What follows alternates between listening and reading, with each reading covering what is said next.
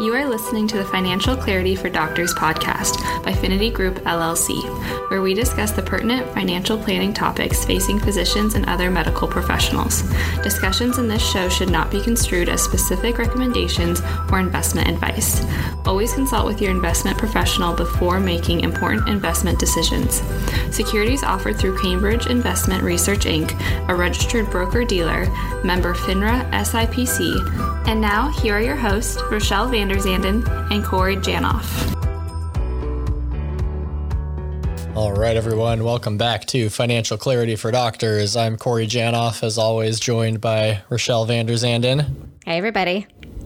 And today, we want to talk a little bit about investing and specifically, investing towards your specific financial goals rather than just arbitrarily investing. Not that there's anything wrong with arbitrarily investing, but ideally, for our financial objectives, we have a loosely defined investing game plan to help us get there. And when we often talk to people about their investments, we'll take a look at a statement or they'll pull up their 401k website and show it to us, and we'll ask them, what are you invested in? Or how'd you pick the funds that you selected in your 401k? And often the answer is, I don't know, or I think it just automatically invested for me.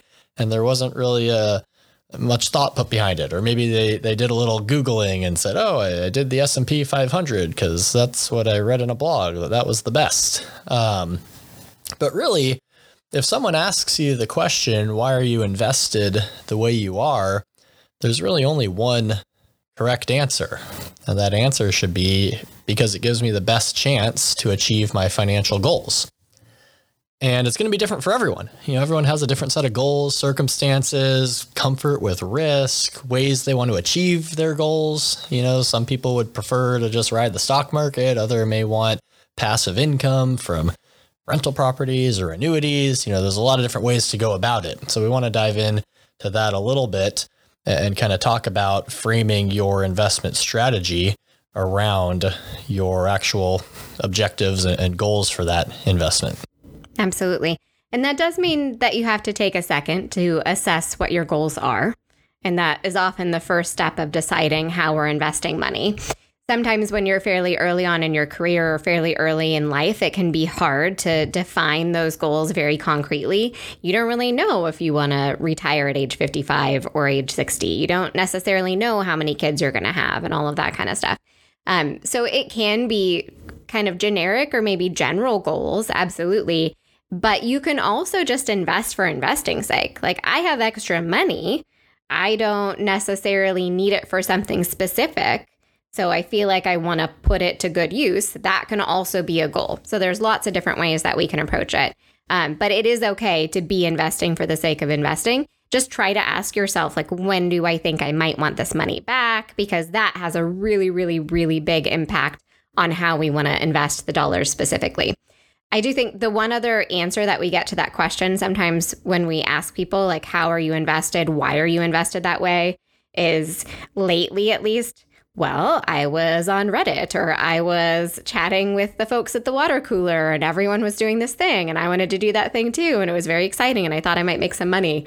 And that I would call investing for fun. And I think it's fine, but we want to treat it more as fun and less like trying to achieve long-term goals.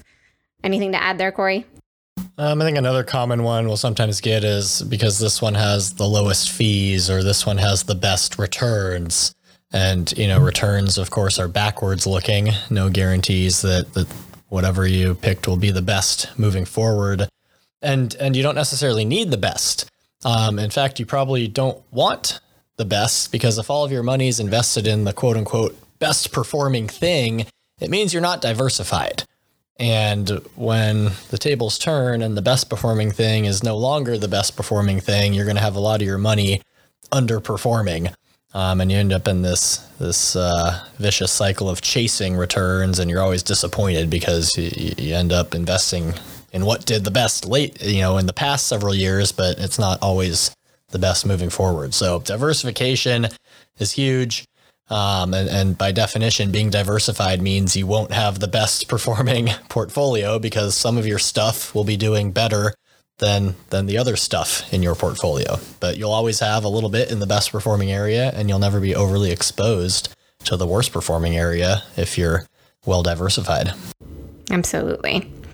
So I think one of the first steps that we like to do with clients when we're thinking about investing and getting ready to starting to do that for folks is just figuring out their personality and like what are their risk and return objectives? Like how much risk can they stomach? That kind of thing. So if history teaches us anything, it has taught us that generally speaking, the more risk we take on, the greater the potential return is. And it's not a guarantee. Like it doesn't necessarily mean like we take on more risk and we absolutely make more money, but there's more potential for a return when you're taking on more risk. And that I think definitely diversification plays a big part in that. Like when you're taking on risk with single companies, that does not necessarily play out. So we're talking about more like mutual funds and things like that. We also know that we can't control those returns. So if that's something that makes you really uncomfortable when you're taking on more risk, and we know that we might have some really emotional reactions to big pullbacks in the market, then maybe we need to consider that when we're deciding how we're investing and how much risk we're taking on. So definitely, if you have a long time to be invested, take on as much risk as you can comfortably do, because that's going to be your way to get the greatest potential rate of return to get you to your goals. And you want to be able to stick with that strategy. So we don't want to be changing gears in a market decline because the market declined. We want to be able to pick a strategy and stick with it over the term that we want to stick with it or that we've decided on. Absolutely. I think that's a big thing. You probably, if say you're young in your 20s and you're investing for retirement, you've probably read be more aggressive, maybe even be in a 100% stock portfolio, because historically that, is the optimal allocation in your 401k or 403b to give you the greatest growth potential over time. But, if you can't stomach a 60% or greater decline in that portfolio, then you probably shouldn't be in 100% stocks. It's going to happen at some point. Those of you who've been investing long enough remember the 2008, 2009 debacle, to put it lightly, with the stock market being down. I think U.S. stocks were down about almost 60%, from their peak to trough. We saw in March of 2020, stocks were down about 35-40% from their peak in just a matter of weeks. So if you can't handle that roller coaster ride, if you're not a fan of the roller coaster drop, then I'd rather see you invested in a 50% stock portfolio if it means you'll be able to stick with it and ride out the ups and downs. You may not get the greatest long-term returns, but at least you'll be able to stick with it, because what really ends up hurting people is when they bail at those suboptimal times. Market goes down, you see the negative news headlines, you see the pundits out there, the prognosticators predicting, stock market's going to go down another, however many points, we're going to see an 80% decline. Well, if we're down 50 and the news stations are saying someone coming on there saying that we're going to see an 80% drop. Well, shoot, I better get out now and avoid that 30% remainder. And then I'll get back in once it drops. Well, now you're playing a gambling guessing game, and you got to guess right twice, when to get out, when to get back in. And if history has shown us anything, usually when the headlines are the worst, that's the optimal time to be investing and to be buying, because it often turns the corner at some point after that. Yeah. I had a handful of clients that kind of were getting started with investing in the spring of last year, and everything looks great. Oh my gosh. Right? It looks amazing. But I mean, that's not something that's predictable ahead of time. I would not have predicted that. I can 100% say that between the end of March 2020 to now, I didn't predict the market going where it did. And I would say that most people are probably in the same boat. Maybe some people guessed right, but it was just that. It was guessing, and a lot of times that's the case with the stock market. we're guessing, we may be right, we may be wrong sometimes. And so let's just take the guesswork out of it and be consistent and stick with our long-term strategies. Mm-hmm. And I mean, let's be honest, like a lot of this is just dumb luck. You put money into the market in March of 2009 or March of 2020. You felt pretty good about yourself looking back, but I'm sure some people also bought in February of 2020 or summer of 2007, and then they weren't as excited. They bought, I know some people are listening to this who bought houses in the mid 2000s, 2006, 2007, thought, oh yeah, I'm in residency, I'll buy a house. And then a few years later when I'm in practice, I'll sell the house for double what I paid for it, pay off my student loans, and then move into the dream home. And, that didn't work out as planned. In some cases, that house still couldn't sell for what you paid for it. So, luck is a major factor, and we want to try and do our best to increase our surface area of luck. So that's where just being consistent, being diversified, not trying to guess and time things. And, you don't have to hit home runs or hit hole-in-ones every time to end up doing all right over the long haul. Mm-hmm. And I think for those folks that are very risk averse, and it just makes sense to go with something a little bit more conservative to avoid that kind of behavior. I mean, there's some downsides to other types of strategies that are maybe considered a little bit safer, but there's other risks associated. So annuities, for example, like you have some built-in guarantees, but we have this low expected growth. And, if that low expected growth doesn't keep up with inflation, that's another risk. So it's just kind of a trade-off. And it's something where you really have to look at yourself in the mirror and say, like, what is going to help me be successful here? And if that's a trade-off that's worth it for you because that's going to help you be successful, then it can make sense. So generally it just kind of depends on what your goals are again, but also, how averse you are to risk and things like that. Real estate's another one, that a lot of physicians talk about getting into, owning rental properties, something that'll generate passive income, which is fantastic. Big fan of passive income, and it's a good diversifier when you're owning rental properties, when most of your other investments are in stocks or bonds. But if you want something that's liquid, where you can get the money back whenever you need it, real estate probably isn't an ideal thing to be owning, because it's not like you can decide one day, all right, let's just sell my rental property and take the cash out and do something else with it. You can do that with stocks. You can sell them at any moment during the day or during trading hours, so normal business hours for the most part. But with illiquid investments like real estate properties, especially if you aren't, the primary decision maker, if you're part of a broader real estate investment trust, or you're just a minor shareholder, like it's out of your control. It's up to the managing partners to decide when to liquidate, when to pay out dividends, things of that nature. So, you really have to kind of weigh the pros and cons. And again, getting back to what your goals are, what are your objectives? What are you investing for? That'll help drive those decisions.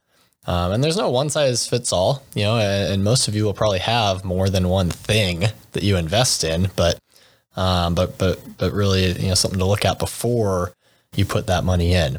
And kind of taking a step back, I think probably the first thing anyone should ask themselves before they invest any money is, when do I need this money back? And the answer to that question will help drive some of those latter decisions, like, what type of account should I put it in?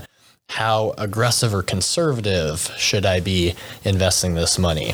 For example, if you're saving up for a home down payment in a few years or less, we want to put that money someplace that's accessible without penalty, someplace that's safe, isn't going to go down in value. Last thing we want is the money we're saving up to buy a home in the next year to go down in value, because then we have less than what we started with when we actually need the money. So we're shooting for low or even zero growth, because we want to avoid the downside, and we don't want to put it in an account like a retirement account that penalizes us for pulling it out before we're 60. On the other end of the spectrum, if you're young and early on in your career and you're saving for retirement, those 401ks, IRAs, things of that nature are great because they're sheltered from taxes. You can get that tax deferred growth. Sure, you can't touch the money until you're 60 without penalty, but we don't need the money before we're 60 in most cases if we're saving up for retirement. So, pros and cons to both sides of the spectrum. But again, depending on what you're investing for, one is more attractive than the other. Anything you want to add there, Rochelle? Yeah, that definitely also drives how aggressive we're going to be. So it's not just your risk tolerance. It's also that time frame. So again, like Corey said, with a home purchase, sure, we put that in a savings account. It also applies to other sorts of time frames. So if it's college money you need in 10 years, we're probably not going to be as aggressive as we normally would be. If it's retirement money we're not going to touch for 30 years, that's when, if you can stomach the risk, it makes a lot of sense to take on those riskier investments that have a higher rate of return over a long period of time, or at least have in the past. So that's a big question to ask yourself. Just like Corey said, I would suggest everyone kind of ask themselves that question first, and then you can layer over your risk tolerance and your personal preferences on top of that, because making sure you can stick with a strategy like we talked about before is also really important. But I think for a lot of our clients, we have clients that are in their 30s and things like that. But for many of them, you almost have to live your whole life over again before you can even access retirement accounts without having a penalty. So your 403B, you can't get into that until you're at least 59 and a half. That's the age right now. It could very well increase by the time we get to retirement age. So you just think like that money's locked away for a long time. If it goes down in the next few months, it doesn't matter. It just doesn't matter because we're not taking the money out. We're not selling anything. Or at least, that's the goal. We're not selling anything. Please don't. But yeah, so it's just money that's going to be tied up for a long time. Please don't take that as investment recommendations. But anyway. Yeah, absolutely. And the liquidity one is a big one too. When do we need the money back? Do we need to be able to access it at any point in time? If again, the retirement accounts, you're penalized if you touch those before 59 and a half, whereas a taxable brokerage account doesn't offer the same tax shelter and asset protection benefits that a 401k or 403b might offer, but it's liquid and you can get to it at any point in time. So that's the trade-off we take. We're willing to accept the capital gains taxes in order to be able to access that money at any point in time. We talked about the rental properties. I think the desire for growth versus income is a big one as well. Do you want to invest in assets that give you greater growth potential over time, but may not spit out much in the form of dividends or income? Or would you prefer assets that generate a lot of income, but don't necessarily grow?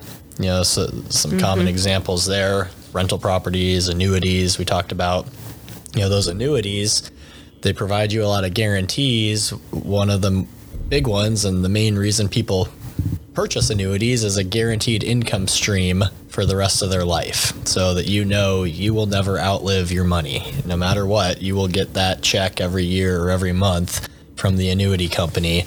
And that's what Social Security is. It's the biggest annuity in the world, probably. Where no matter what, you're always going to get that Social Security check.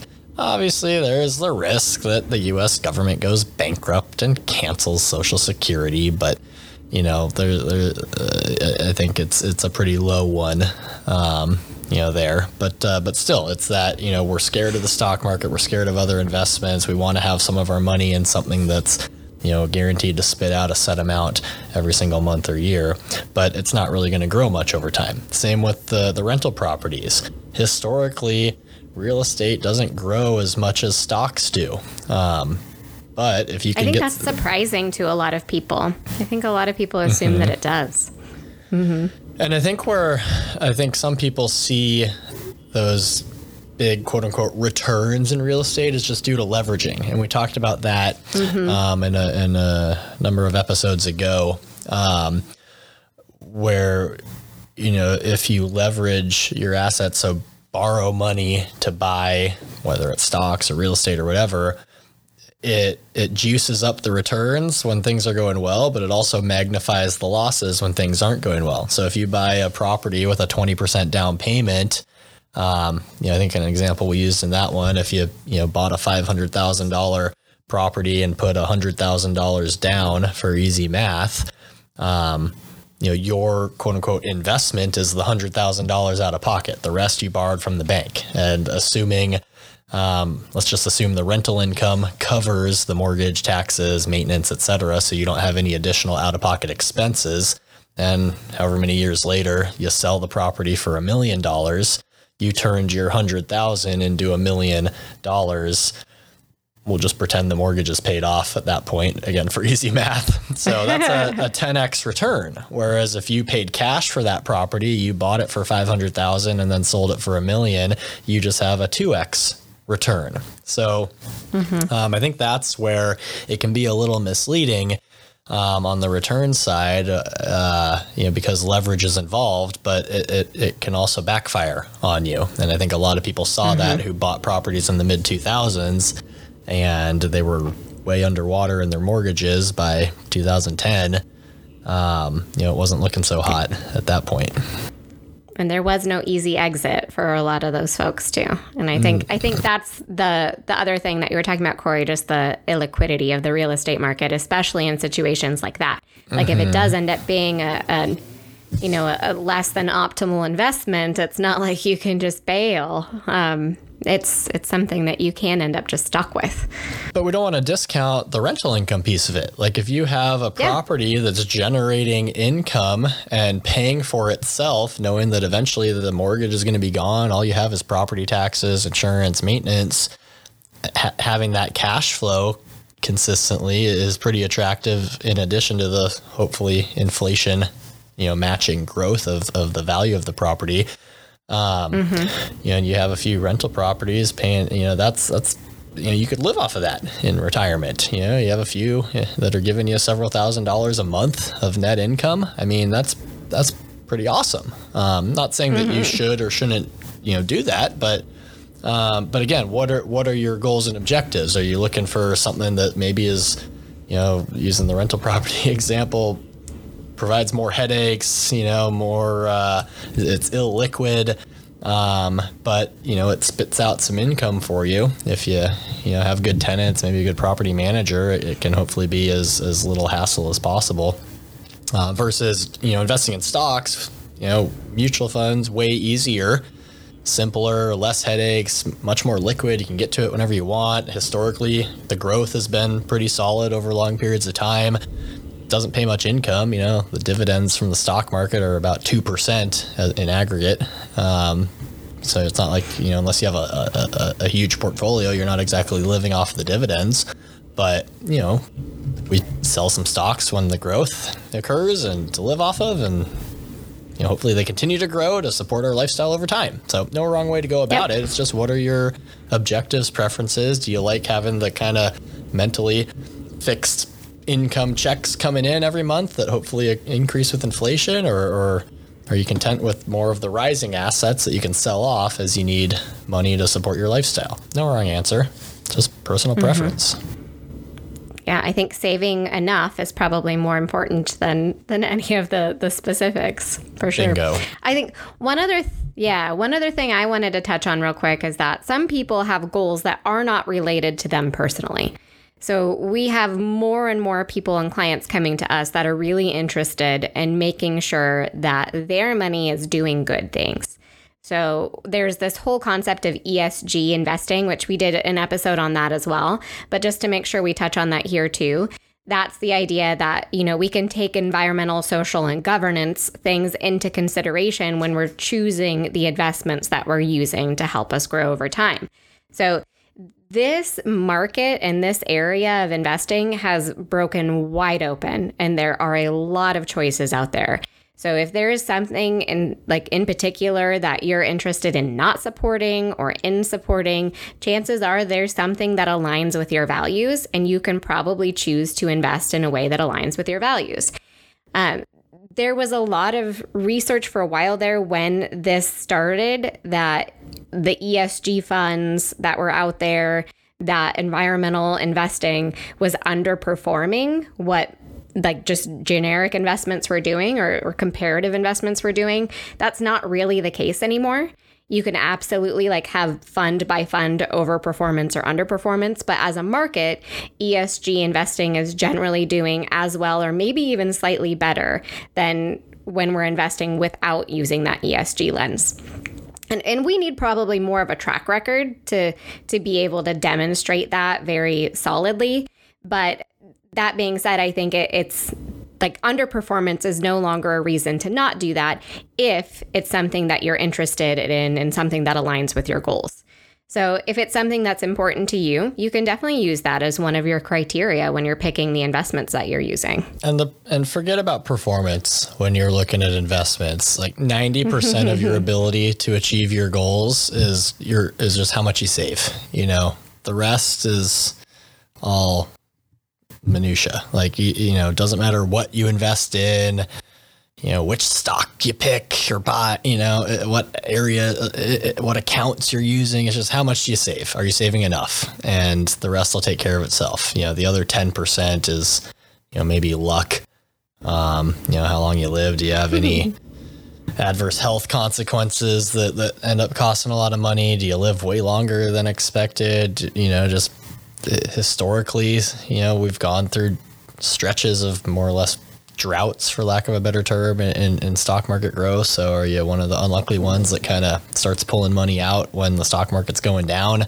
That's bad luck. Or is the stock market on a run when you retire and start pulling money out? That can really enhance things. So I think saving a lot solves a lot of problems for investors. It's not about what's the best thing to invest in. It's just save a lot, and then the rest doesn't matter nearly as much.